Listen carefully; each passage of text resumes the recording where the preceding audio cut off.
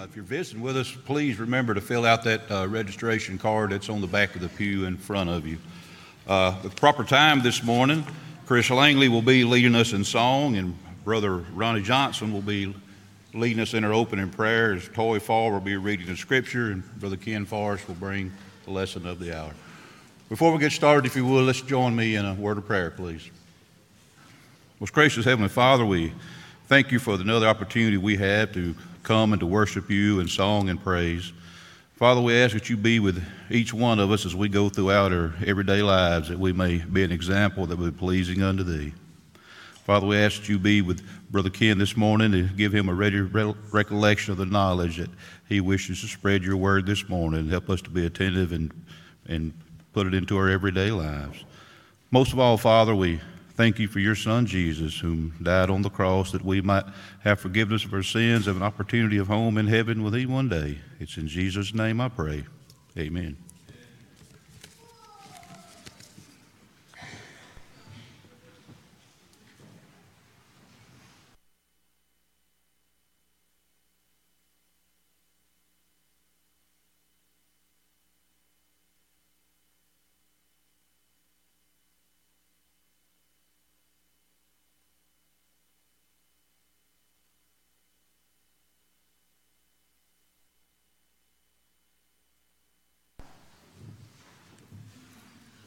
Okay. First song this morning was Saints Lift Your Voices. It's a new song. We've sung it, I think, one time here before. We'll be sing a couple of songs, and then we'll be led in prayer. Everybody sing out. There is none like him, none can compare. No God his equal, no prince is there. Lift up your eyes and see his great might. Soar like an eagle on wings of flight. Saints, lift your voices, though darker days.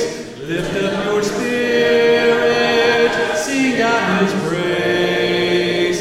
Ever the calling, brighter the light. Soar like an eagle on wings of flight. Have you not known him? Have you not heard? God is creator of all the earth. Lift up your eyes and see his great might. Soar like an eagle on wings of flight. Saints, lift your voices, though darker days. Lift up your spirits, sing out his praise.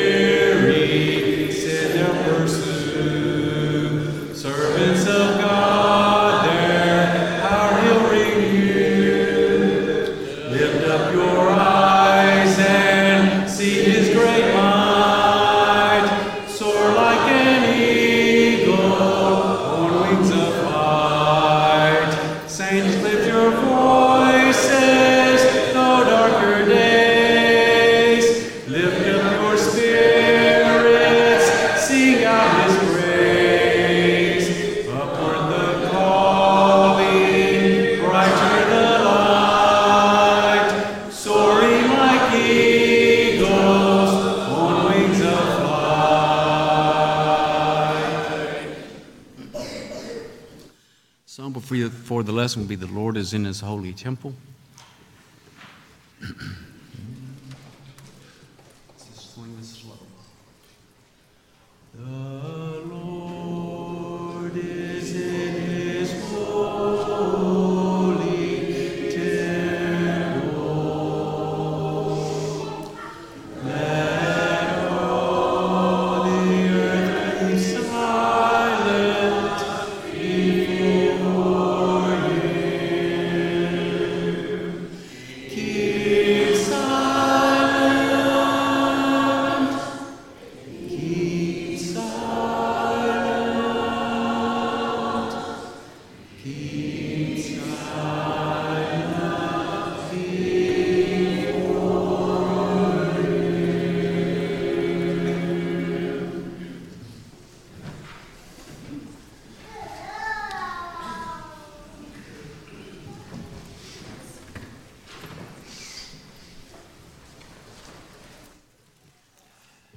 If you would, join with me in prayer.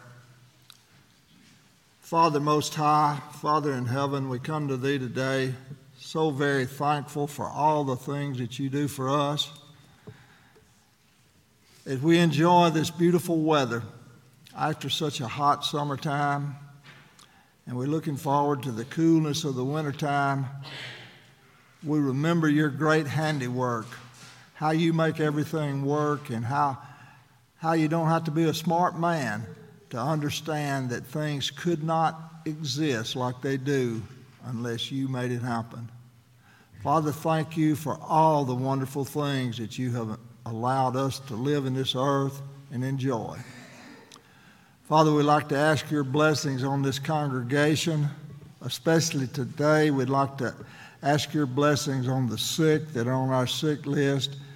You know each of their names, and You know each of their problems, and You know where they would like to be. And Father, we pray that if it could be Thy will, that You would just return them to that place of health that they need to be and that they want to be.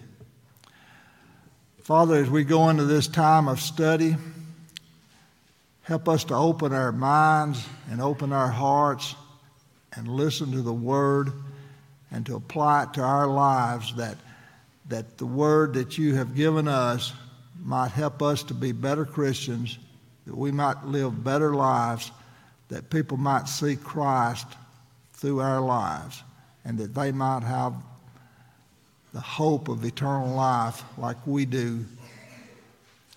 Father, help us to understand how to live. Help us to understand that our lives mean so much, not only to us, but those around us, that we can, through living as You would have us to do, that we can influence lots of folks. And we know that that needs to be done at Your will. Father, but most of all, we thank You for Your Son and our Savior, Jesus Christ, that You were willing to send Him to this earth, and He was willing to come and live as one of us, but yet live that sinless life through His death, His burial, and His resurrection, that if we'll only do what He says, that we can be with You and Him in heaven for an eternity. We ask all of this in His name. Amen.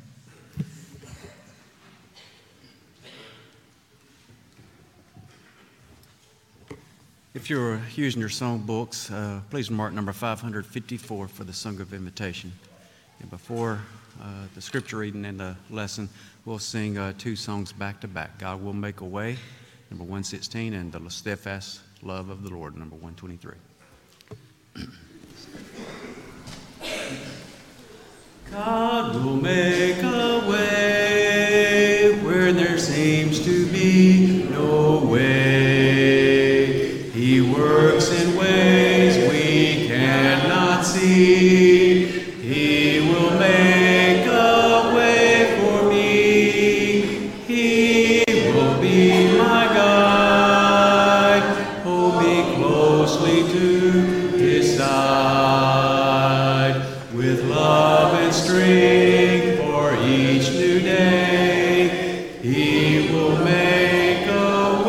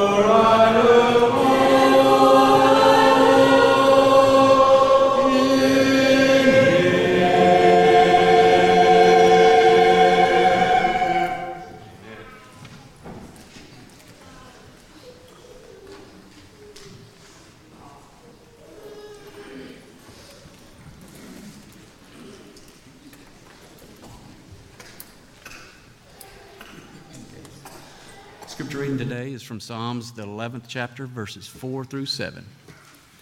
The Lord is in his holy temple. The Lord's throne is in heaven.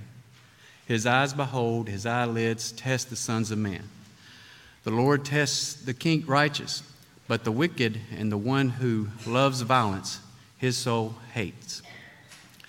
Upon the wicked he will rain coals, fire and brimstone and burning wind shall be the portion of their cup. For the Lord is righteous, he loves righteousness, his countenance beholds the upright.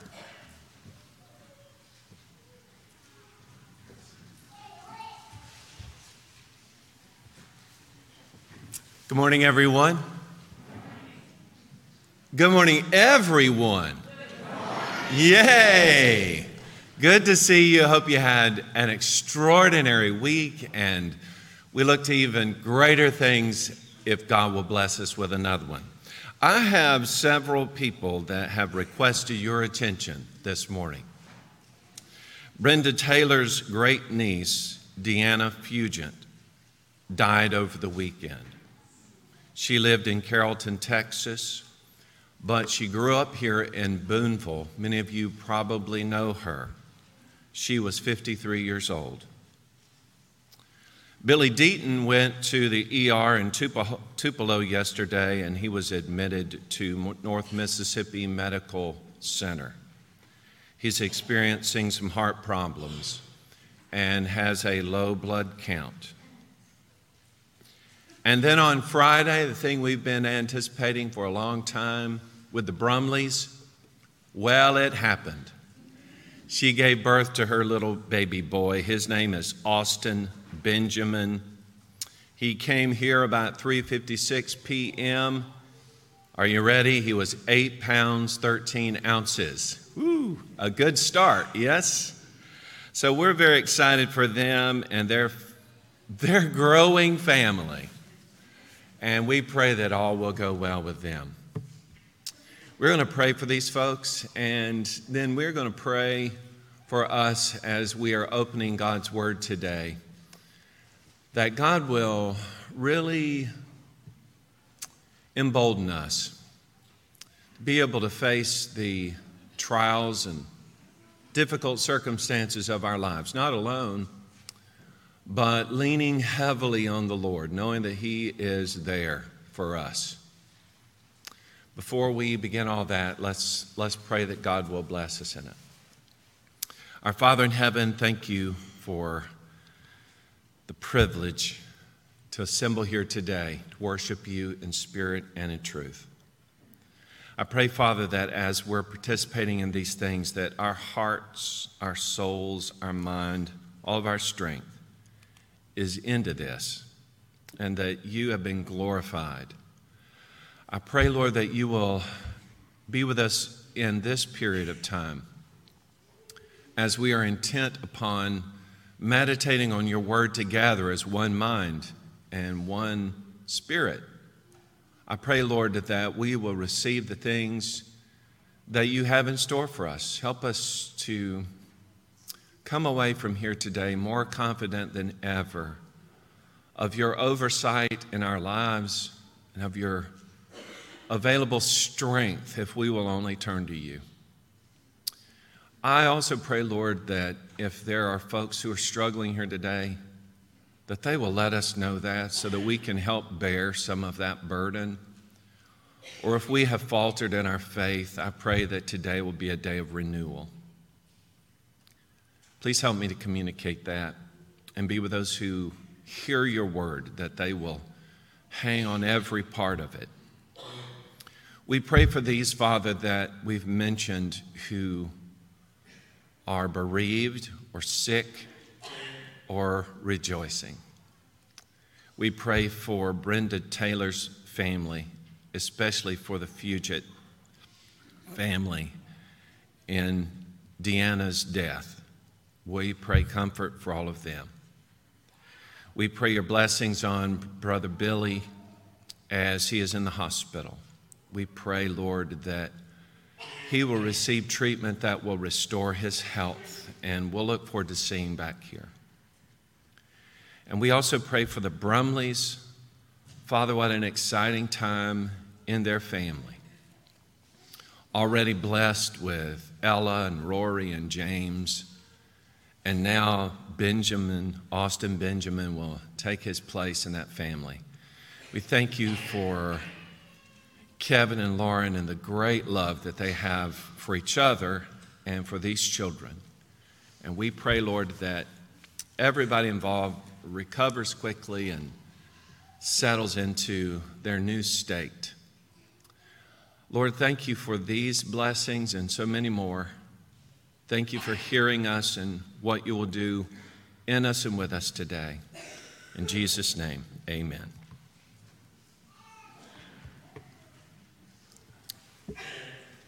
There are times in your life when you should flee. I mean, whatever it is that you are facing, you should run as fast and as far away from the thing that you're facing as you possibly can. In 1 Corinthians chapter 6, verse 18, Paul says to flee sexual immorality. Sexual immorality has such a latch on the human being that Paul says it is not one of those things that we stand in debate. When it presents itself or its opportunity for sin is there, instead of trying to somehow justify it or work around it, he said, you should run away, flee. In 2 Timothy chapter 2, verse 22, a similar warning.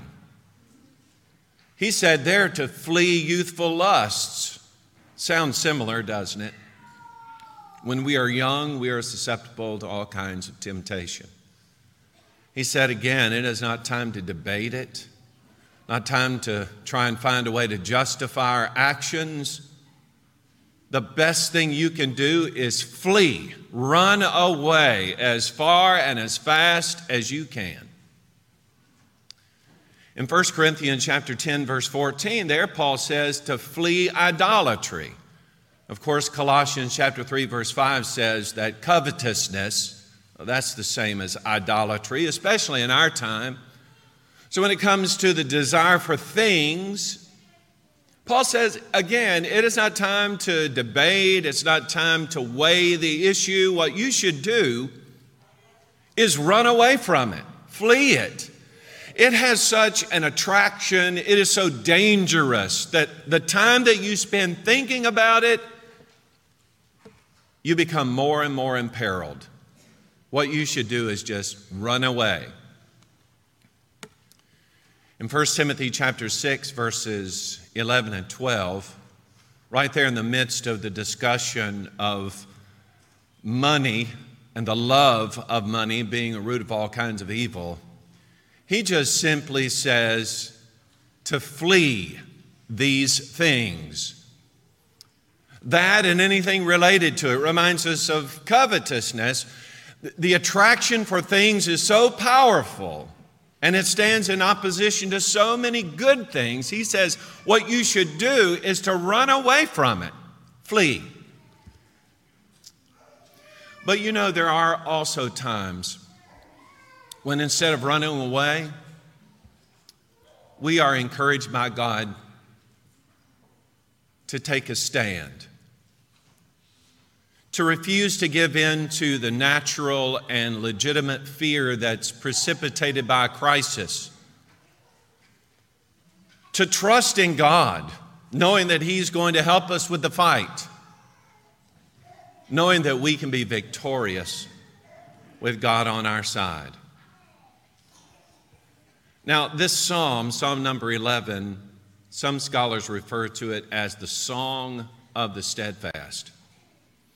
And it is a depiction of a time in David's life where he was being pursued by someone who meant harm for him and ultimately for Israel. It could have been the time when Saul was chasing after David. He would have given anything to see David put aside. It could have been during the time of Absalom, David's own son, who sought to take his father's life and the throne.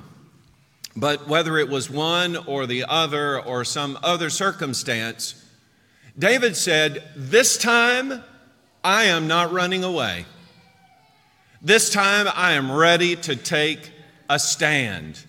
No matter what, I'm not moving. I am going to trust in God." You, I'm sure, and I, of course, love reading the stories about these triumphant men of faith in the history of the Scriptures. We think when we read those stories about how great it would be if I could have that kind of faith. Well, I'm here to tell you today that that kind of faith, the kind of faith that David is describing here in this text, absolutely can be yours, but before we can achieve a faith like that, we have to ask ourselves this question: Where is God? Do I really trust God? If I catch you in the midst of what we would typically call blessings, and I ask you, do you trust in God? You would say, of course I do. Look what God has done for me. But if I catch you when things aren't going so well, maybe as we read this morning, you've lost a loved one, someone's very close to you. Maybe it's illness. Maybe it's a major change in your life that you were not prepared for. Do you feel so confident then? Do you trust that God is still on His throne? Do you trust that God is still watching over what you're dealing with? It reminds me of something that James said. And remember, we often think of James as being the practical writer. James talks about real circumstances of life where the rubber meets the road. And when he begins his short letter, he says in James chapter 1, verse 2, to count it all joy when you fall into various trials, knowing that the testing of your faith produces patience. Do you count it all joy? Do you really trust in God? Well, I want to begin with the question that I posed. Exactly where is your God? David says, the beginning of this psalm, the first 3 verses, "In the Lord I put my trust.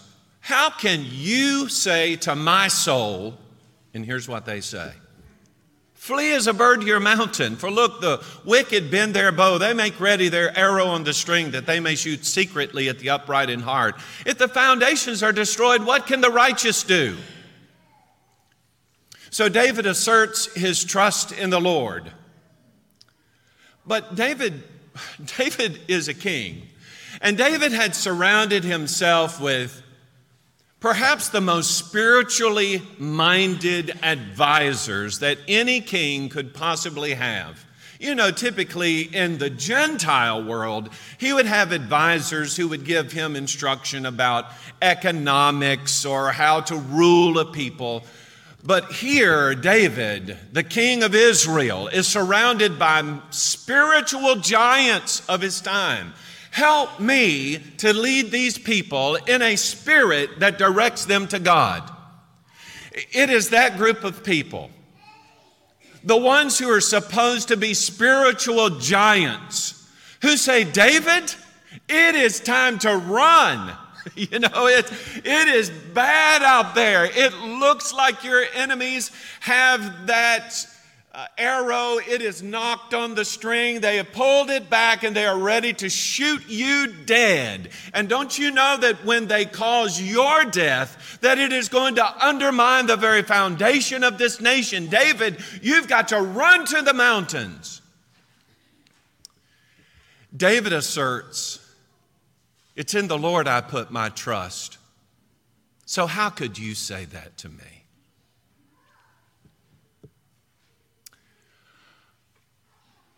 You know, with God,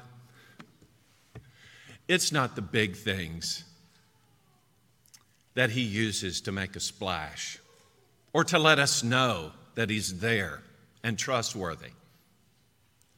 It's always the little things. In 1 Kings chapter 19, Elijah, who had at one point fashioned himself as the only one still faithful to God, a prophet of God, now finds himself a recluse, and he's standing on a mountain. What do I do now?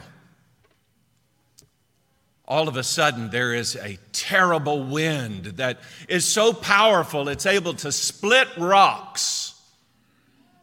And then following that is a terrible earthquake. And then there is an engulfing fire.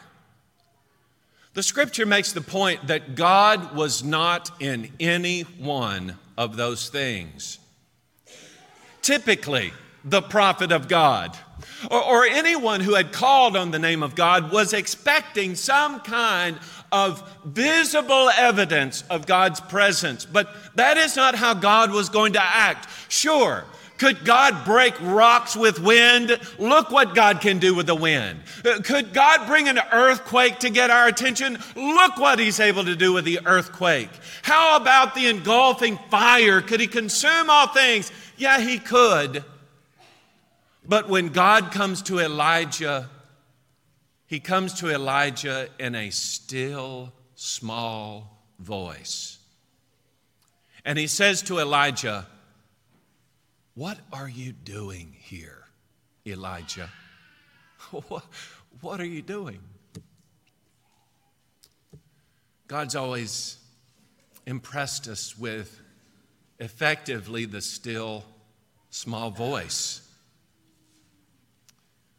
In Matthew chapter 11 and verse 25, this is Jesus speaking, "The one who has been sent by God Almighty as a lamb to die for the sins of the whole world, of all time." It is practically unimaginable to try to get the length and the breadth and the height of all that is included in the second person of the Godhead, separating himself from the Father and coming here in human flesh. But that aside, Jesus is here. And you would think that with Jesus here, that is the biggest moment of history, and we tend to describe it that way. However, when Jesus was here, hardly anybody took notice. Jesus said in Matthew 11, verse 25, "I thank you, Father, Lord of heaven and earth, that you have hidden these things from the wise and prudent and have revealed them to babes." Don't miss that. God was not making a big splash with Jesus. He did not put him on the world stage as one of the greatest leaders of all time. He didn't come in charging on a white horse. He wasn't the king of the greatest nation on earth. He wasn't equipped with impenetrable armor.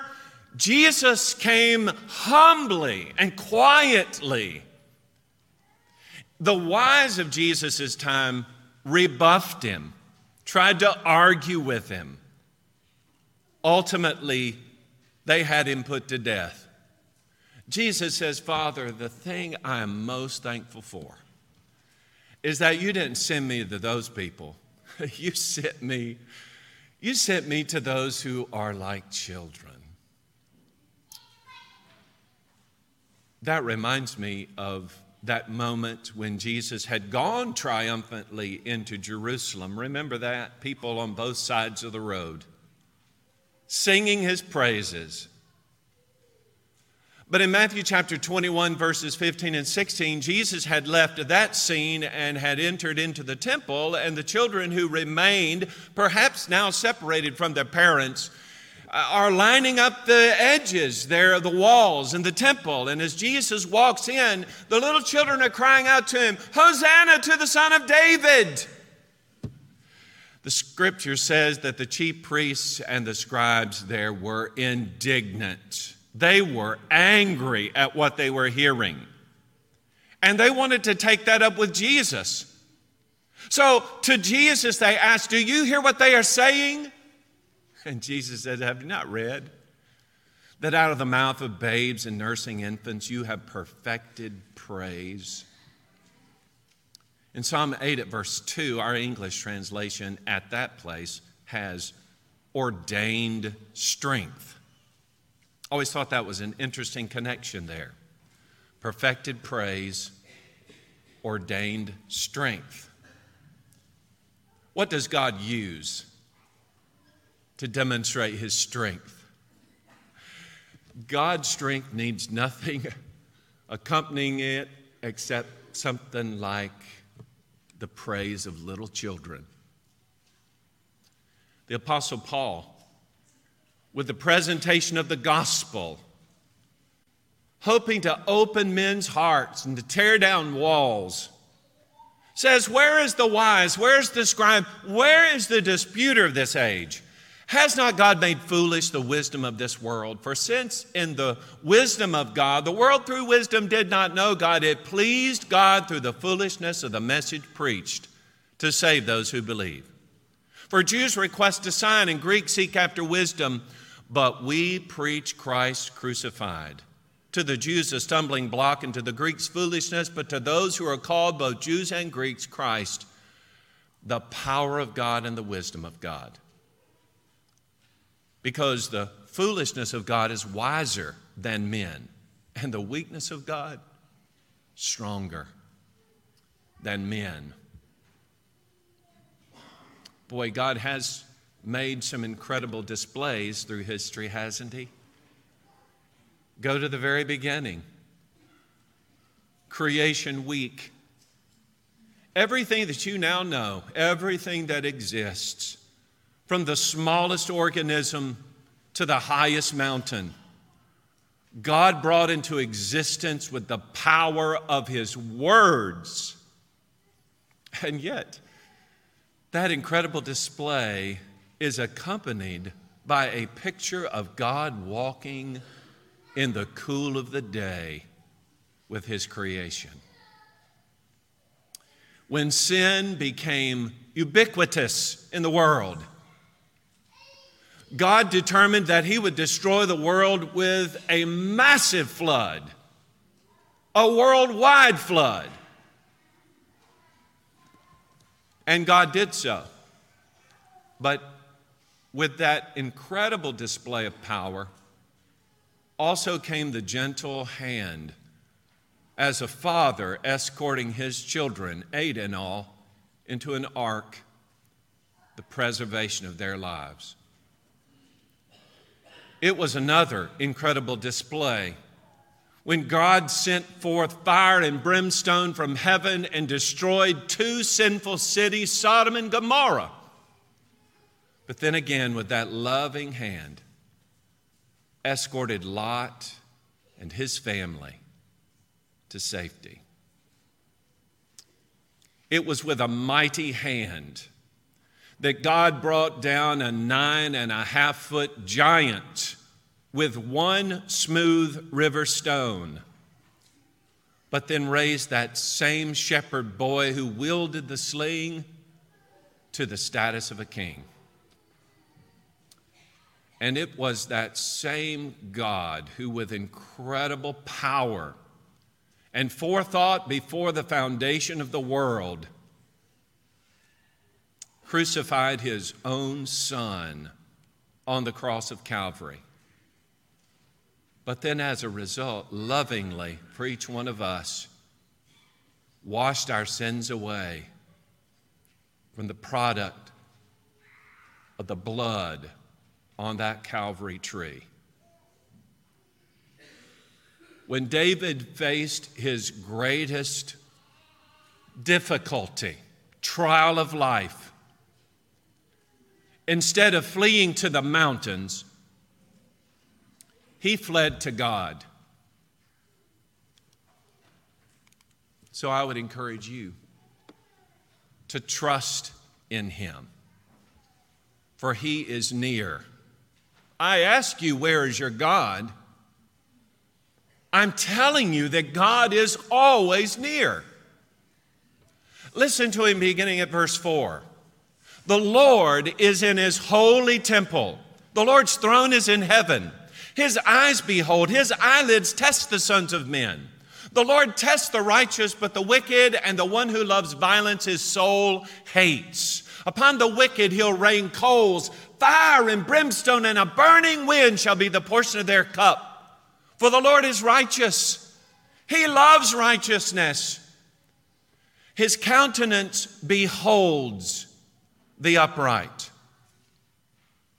You think God isn't watching you? You feel like God's eyes are closed, hence when you look to God, it's like, all I see are his eyelids. He is only testing you. God beholds the upright. That phrase that begins verse 4, what a significant statement. The Lord is in his holy temple. We sang a version of that sentiment in the song a few moments ago, remember? That one's actually taken from Habakkuk chapter 2 and verse 20. The Lord is in his holy temple. Let all the earth keep silence before him. God is in his most holy place. So everything that exists ought to just humble itself in the awe of Almighty God. Another time that I saw that idea expressed was in Isaiah 6. It was in the year that King Uzziah died. I saw the Lord sitting on his throne, high and lifted up. And his train, the train of his robe, filled the temple. Above it stood seraphim. Each one had 6 wings. With 2 he covered his face, with 2 he covered his feet, and with 2 he flew. And one cried to the other and said, Holy, holy, holy is the Lord of hosts. The whole earth is full of his glory. And the posts of the doors were shaken by the voice of him who cried out. And the whole house was filled with smoke. Then Isaiah said, Woe is me, for I am undone. For I'm a man of unclean lips. I dwell in the midst of a people of unclean lips. For my eyes have seen the King, the Lord of hosts. Uzziah was a popular king. All of Israel, the faithful of Israel, we're counting on Uzziah to bring about a great revolution. We're going to turn back to God and he's going to accomplish it. But now Uzziah is gone and all hope is lost. Is that true? It is not true. Uzziah may have been the earthly king, but God Almighty was still on his throne. And when Isaiah saw it, he just fell on his face and he's like, what was I thinking? Who am I? I'm just a sinful man, Lord, help me. Oh, if we could only get a sight of that. Why can't we get a sight of that? You'll not be like Isaiah. You'll not have a vision of God in the night. You'll not have some tangible manifestation. But boy, if we could just appropriate that thought. For instance, it was in the year that my spouse died that I saw the Lord sitting on his throne, high and lifted up. It was in the year that I found out, or one of my loved ones found out, that they had a terminal illness. It was in that year that I saw the Lord sitting on his throne, high and lifted up. It was in the year that my child died. I saw the Lord sitting on his throne, high and lifted up. That year when I lost my job, that year when all seemed lost, I fell down on my face. I gave it all to the Lord, and what did I see? I saw the Lord sitting on his throne, high and lifted up. You say, can I? I cannot see that. Maybe we hold on to a text like 2 Corinthians 5:7 too strongly. We just simply say, well, we walk by faith, not by sight. So I'm just, I'm going to trust, and I just can't see that. But isn't it supposed to become something much greater than just a thought that passes in us, a thought that is revived when blessings happen, but a thought that is pressed down when trials come? Somehow or other, we forget that the Lord is still in his throne. Just help me to see. You remember Abel? Good old Abel. That man who offered the righteous sacrifice before God. I would ask, where was God when his brother Cain became so angry that he took his own life? Well, actually, God used that in order to create a much bigger and brighter picture for us. In fact, the scripture says that even though he is dead, these millennia of time, even though he's still dead, yet even today he still speaks of the righteousness that is by faith. Think about that. Though he was physically dead, still we talk about Abel even today. What about Enoch? Enoch lived for 365 years, one day for every day in the life of a year for us. He walked with God. He was righteous in a generation of people who were very wicked. What about his righteous soul being vexed every single day? He never gave up. He always trusted the Lord. And instead of remaining in that peril, the Bible says that one day God took him, for he was, and then he was not. What about Abraham? The father of the faithful. Oh, he was snatched out of his homeland. God told him, hit the road. Where's he going? He doesn't even know where he's going. But Abraham trusted God. And he believed that God was preparing a place that's not made with hands. Abraham had all the promises of God vested in him and one other, and that being the Christ. Moses and the nation of Israel, even a foreigner by the name of Rahab, always kept faith in Almighty God despite what they saw, and God delivered them. And what more shall I say? For the time would fail me to tell of Gideon, of Barak, of Samson, of Jephthah, and David also, and Samuel, and of the prophets, who through faith subdued kingdoms, wrought righteousness, obtained promises, stopped the mouths of lions, quenched the violence of fire, escaped the edge of the sword. Out of weakness were made strong, waxed valiant in fight, turned to flight the armies of the aliens.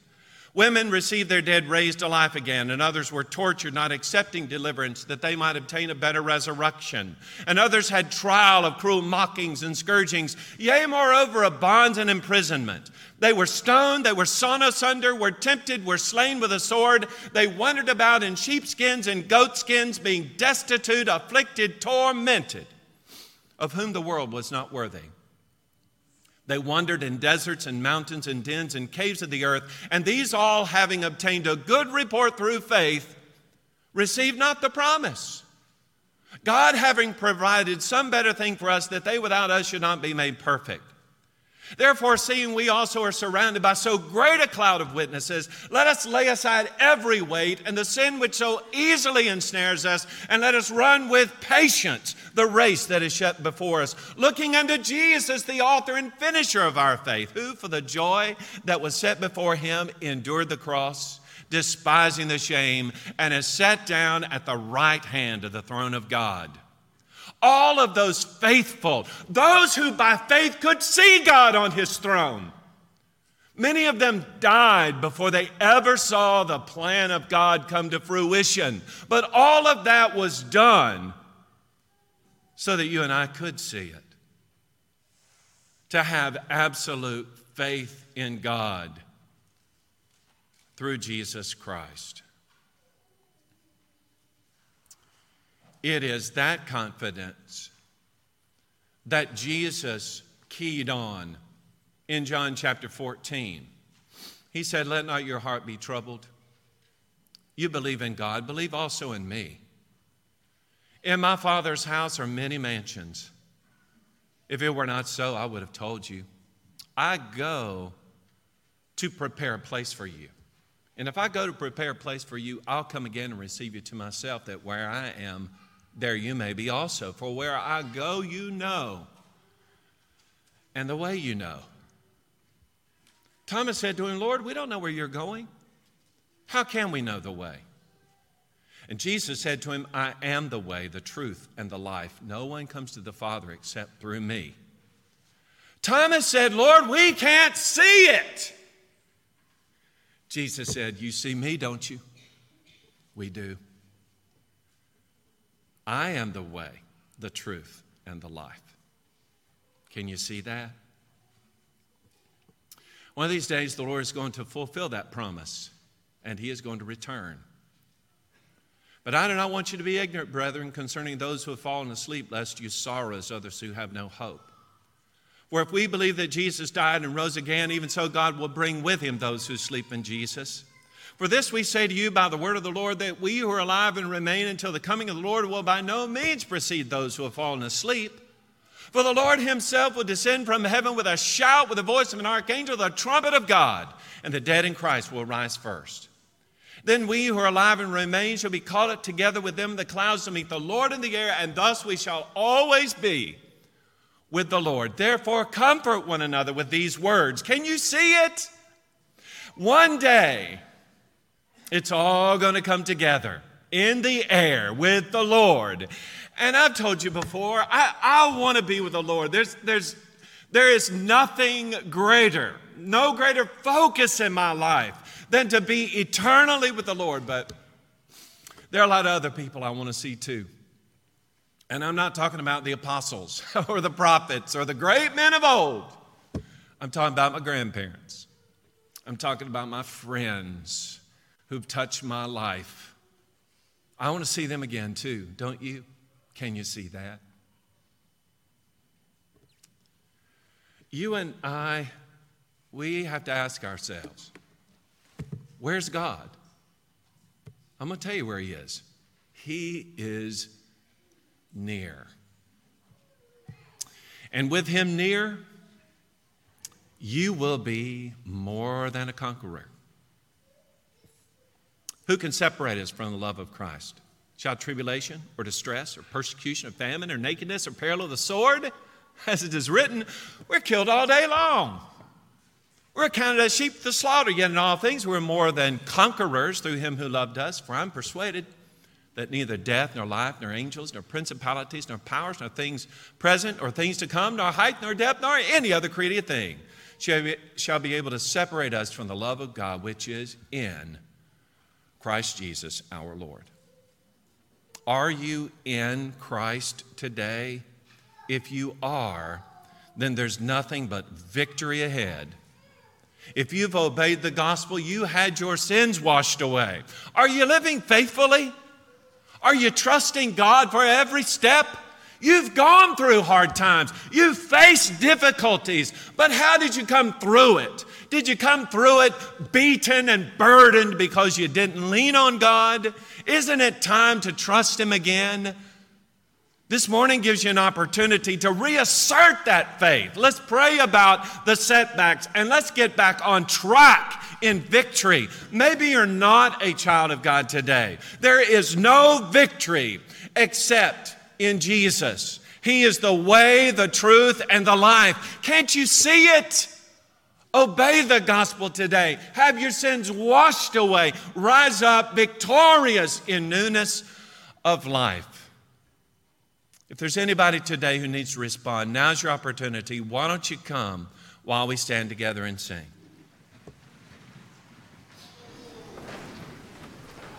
Without Him I could do nothing. Without Him I surely fail. Without Him I would be drifting like a ship.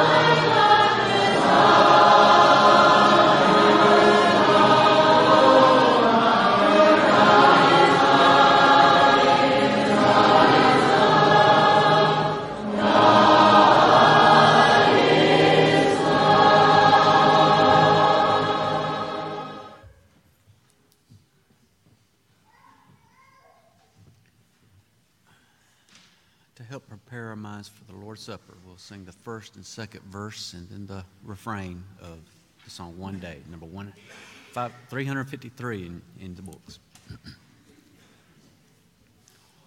One day when heaven was filled with His praises, one day when sin was as black as could be, Jesus came forth to be born of a virgin, dwelt among men, my example is He. One day they led Him up Calvary's mountain. One day they nailed Him to die on a tree. Suffering, anguish, despised and rejected, bearing our sins, my Redeemer is He.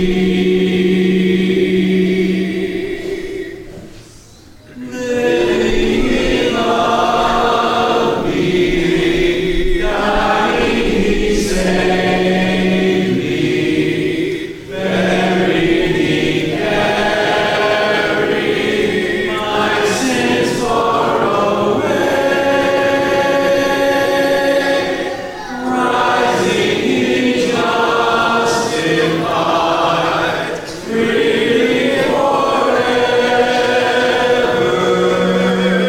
One day His coming,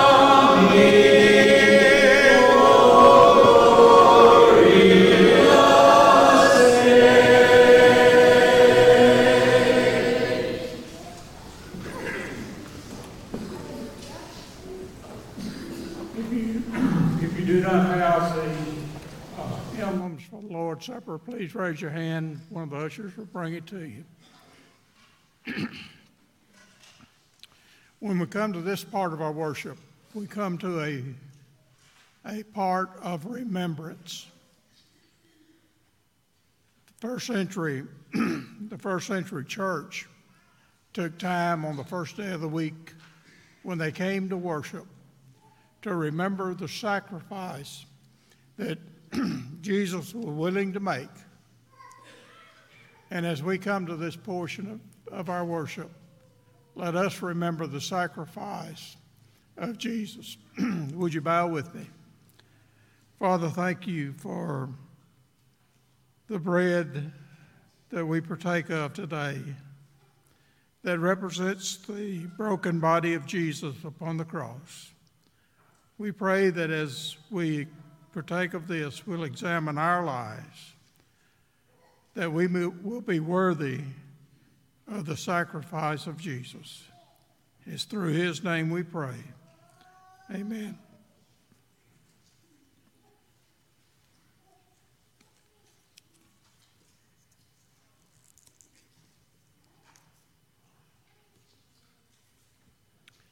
Let's pray.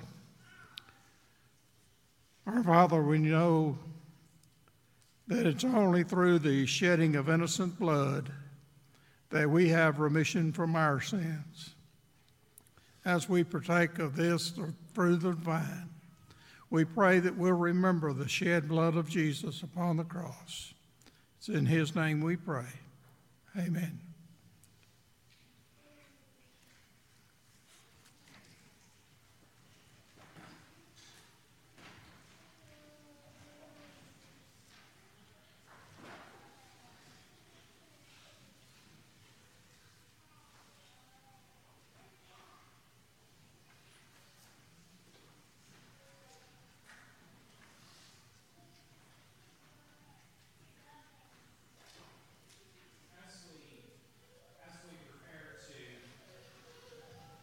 Give of our financial means, let us also remember that, as the scriptures teach us in 2 Corinthians chapters 8 and 9, that this is something that should be done willingly, as Paul says, not grudgingly or of necessity. So let us view this as something that we get to do rather than something that we have to do.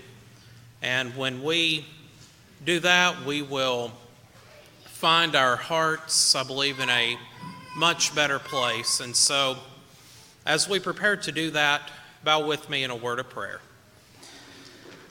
Our Heavenly Father, we come and we thank you so much for all blessings that you give us, both spiritual and material.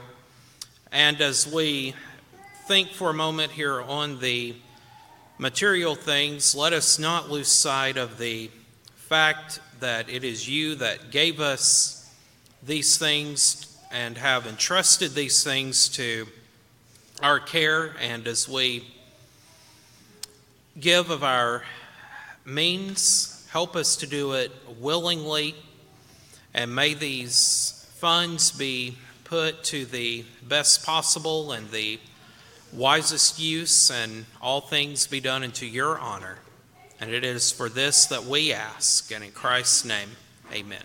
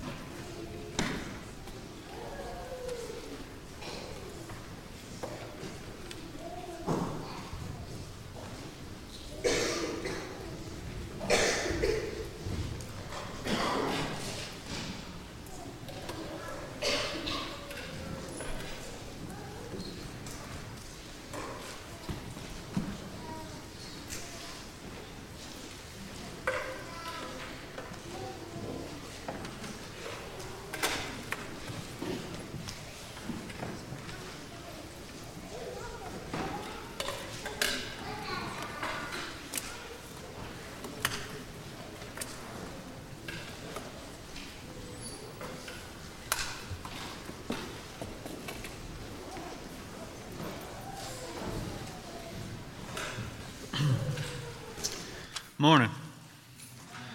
As Brother Todd said this morning, we want to welcome all of y'all, especially the visitors here to church here at Boonville. If you have any questions or need to talk to anybody, find one of the elders or deacons. We'd be happy to answer any questions that you have. We had 302 in service this morning. 302, that's a pretty good number. I have a card here to read. It says, Joyce and I are very thankful for our Boonville church family and all your support and encouragement after my recent surgery. I appreciate all the texts, phone calls, cards, visits, food, and most of all, the many prayers. Also, special thanks to Randy Moore and David Horn for checking on me constantly. Words cannot adequately express my love and appreciation for each of you for lifting me during my difficult time. With Christian love, Larry Morgan. We have a long list of things here going on at the church on the back of your bulletin. First, we want to give sympathy to Allison Gross for the death of her brother-in-law, Greg Moon of Jasper, Alabama. And as Brother Ken announced, we want to give praise to the Lord for Austin Benjamin Brumley and the Brumley family. I've got one, and I know how hard it can be, so I'm praying for the four. The Landmark Nursing Home devotionals today at 4 o'clock. There'll be an area-wide tonight at Strickland. Our bus is leaving the TAC at 4:15. Aaron Foster will be the speaker tonight, so I'm sure he'll like anybody who wants to come. It's area-wide tonight at Strickland. Bus is leaving at 4:15. The FHU Associates will be meeting this coming Thursday night at 7 in the Annex. Rush at Freed is September the 22nd to the 24th. It costs $40, and all 7th through 12th graders are encouraged to attend. There's a sign-up sheet in the foyer, and I think Miss Melanie Sweeney is in charge of that. So if you have any questions, she will be happy to give you some answers. There's a men's shootout Saturday, September the 30th at Cameron and Jacqueline Jumper's home. There's a sign-up sheet for that in the foyer as well, and you can see Jody Long or Cameron for more information on that. There's a new group that we're starting here at the church. It's called Focus. It's Fellowship of Christian Adult Singles. They'll be having a game night on Saturday the 30th at 6 p.m. in the annex. You can bring games and finger foods, and they'll have the football games on if anybody would want to watch that. You can see Bonnie or Jordan for any information on that. That is for, from what I hear, all ages of singles. So Marilyn Martin says she is ready to go. Anyway, I'm sorry, Marilyn. I didn't mean that. The FSU Chorale will be with us on the October 1st, Sunday, October 1st, with a meal afterwards, so remember that. There is 2 sign-up sheets in the foyer for the youth for EYC and CYC. Anybody that's ever been to EYC knows that you got to get signed up first thing or to get in the hotel where the conference is at, or you'll be in different hotels throughout Huntsville, and that's not so fun. So please be signed up by October the 1st, so we can get you signed up for EYC. October 1st. There's a Mid-South Fall Camp on October 20th to the 22nd. That's independently a sign up. If you have any questions on that, I think Miss Melanie knows some and Brandy Gann knows about it. So if you have any questions, ask them. We'll be collecting small, medium, and large stuffed animals and school supplies for the Panama missions if anybody has any of those to give away. Operation Christmas Joy is back. If you can help with this great effort, please place the items in the barrel of the foyer by October 8th, and see Miss D. Worthy if you have any questions on that. After all those announcements, I don't know if we have any more, so I'm just going to say a closing prayer and we'll be dismissed. Let's pray. Heavenly Father, thank you for this day and thank you for all the many blessings you give us, Lord. We thank you for what everyone means to each other here at this church and how much we love you. We ask that you just be with us and fill us with your Spirit, Lord, that we can be a shining light in this dark, dark world. We thank you for everyone who's fighting for our freedoms, that we can have this prayer publicly, Lord, and how much it means that we can have the freedom to worship you. And most of all, Lord, we thank you so much for your Son down the cross for our sins. And be with us as we leave here. In Jesus' name, pray. Amen.